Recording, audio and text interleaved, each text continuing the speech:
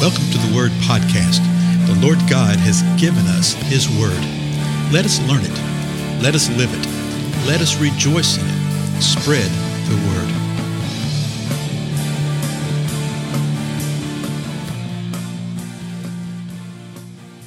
Blessings, everybody. This is Dale. Thank you so much for joining with me today on the Word Podcast. So how's it going? How is your life going with this whole thing of fearing not? Okay. The scripture tells us repeatedly to not fear, to not fear, and not fear. And it's talking to those who are believers. Okay. Those who have faith in the Lord, those who are the people of the Lord.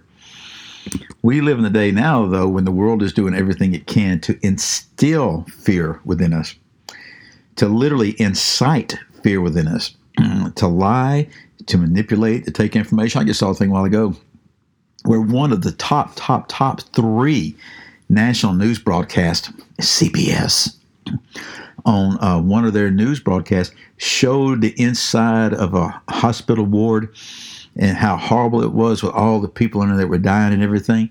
But somebody observed something and said, wait a minute, I've seen that before. Turns out it was a picture inside of a hospital ward in Italy. Well, that's bad and that's horrific, but there's reasons that the things that are happening in Italy are happening in Italy. CBS was saying that this was in New York City. They were saying this is the pandemonium because of this so-called pandemic that's taking place. We're in the middle of the coronavirus thing at the time of this recording. And so it was just a lie. It's all just to sit there to incite fear. The world wouldn't do that, and that's the reason the Lord has told us to do not fear. We have so many examples in the scripture, and I'm just pulling some of these out, and I want to go to Joshua 8 today. We looked in the first chapter of Joshua the last couple of episodes, but 3 times in the balance of the book, God tells them to do not fear. And just listen to this first verse of Joshua chapter 8. Now the Lord said to Joshua, do not fear or be dismayed. Take all the people of war with you and arise and go up to Ai. See, I have given into your hands the king of Ai, his people, his city, and his land. Verse 2, you shall do to Ai and his king just as you did to Jericho and his king. You shall take only as spoil and as cattle as plunder for yourself. Set an ambush for the city from behind it. So God is telling him to go up to Ai and to take Ai. Well, why in the world would Joshua fear taking Ai? The Lord tells him that he wants him to do the same thing that he did with Jericho. Does that mean he wants him to march around and do all that? No, he says, I want you to go up there and have victory. So why would there be any fear or be any dismay related to that? Well, this is a great example of why you need to know the context of what's happening. In the previous verse, they had attempted to take Ai, and they had been defeated. Whoa, well, why was that? Well, I think there's 2 basic things the scripture tells you in the 7th chapter, if you go back and read that. And if you're not familiar with it, if you haven't read it in a while, go read the 7th chapter of Joshua to see what happened there. But they were to go take this place called Ai. They send spies up there. The spies come back and say, hey, we don't need to take everybody. It's just a little bit of place. Send up 2,000 or 3,000 soldiers. We can knock this place off real quick. Guess what? They got beat. They were defeated. Well, why? Well, there's a couple of reasons. First of all, their pride and their hubris and their arrogance. They were actually believing that it was they themselves that were having the victory rather than the Most High God.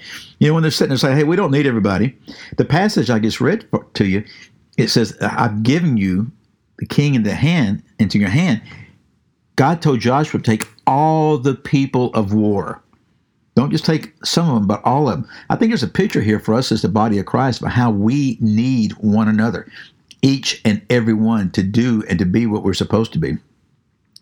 But really, the second reason is the more important reason. Let me read Joshua 7, verse 1 to you. It says, but the sons of Israel acted unfaithfully in regard to the things under the ban. In other words, God banned certain things from them, said, you cannot have these things. Don't take these things. Well, here's what happened. Achan, the son of Carmi, the son of Zabdi, the son of Zerah from the tribe of Judah, took some of the things under the ban. Therefore, the anger of the Lord burned against the sons of Israel. And you'll see that account in chapter 7. What happened is one man took some stuff the first time they went in, and he hid it. Okay, he hid some stuff he should not have had. He and his family wound up paying a high price for it. They died. The entire people of the Lord wound up being defeated because of it. So now God is telling Joshua to do what? Hey, I don't want you to fear. I want you to go and take Ai. Here's the principle. Here's what really struck me about this morning. Yes, we're not to fear. We're not to be in dismay. But folks, just because you may have tried something before and it failed, don't fear and don't be dismayed. If God is the one that's telling you to do it, go forth and try again. First time, they were a little too full of themselves. Pride, hubris comes before the fall, right? The first time, somebody among them had done evil in relationship to the Lord, and the wrath of the Lord was poured out upon them, and the Lord allowed them to be defeated. This time, the Lord is saying, don't fear. Go ahead. I've given this city. I've given this people to you. I've given this land to you. Is that what the Lord is saying to each and every one of us who are believers?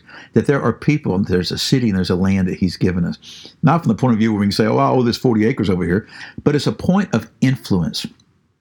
It's a point within the spirit realm that the Lord has granted to each and every one of us, to where we have the impact, where we have the ability to come and to lead people into the kingdom. God tells them exactly how to do it. He says, I want you to set an ambush for the city behind it. Then when you read the rest of chapter 8 right here, you find out how they did it. Okay? You find out how they set the ambush, and you find out how they were victorious because they listened to the word of the Lord. Now, we don't really have an account. God doesn't tell them exactly, well, from the account at least, how to do every detail of it. He just says, set an ambush for the city. And then when you read the account, you find out what Joshua and the people of war, what they did and how they set the ambush. That's how God does things within his kingdom. You see it all the way back to the beginning of the Garden of Eden. The Garden of Eden wasn't the entirety of earth. The Garden of Eden was a very defined area by 4 rivers, etc. You know, Genesis tells us that. But then God looks at Adam and Eve and he says, I want you to go and be fruitful and multiply and subdue the world. He wanted them to join with him in taking the Garden of Eden all over the world. The Lord chooses to operate this way and chooses to function this way, and calling us to work hand in glove with him, for lack of a better picture, to be his vessels to expedite and execute what he desires here on earth. So do not fear. Do not be dismayed, particularly if you had tried before at that which you think God wanted you to do, but you failed. Examine yourself, see where you might need to correct some things, repent, confess of some things. Do not fear, do not be dismayed. Go forward again. Listen to the word of the Lord and see what he does. Again, I'm Dale. Thank you so much for your time, and I'll see you in the next episode. Goodbye.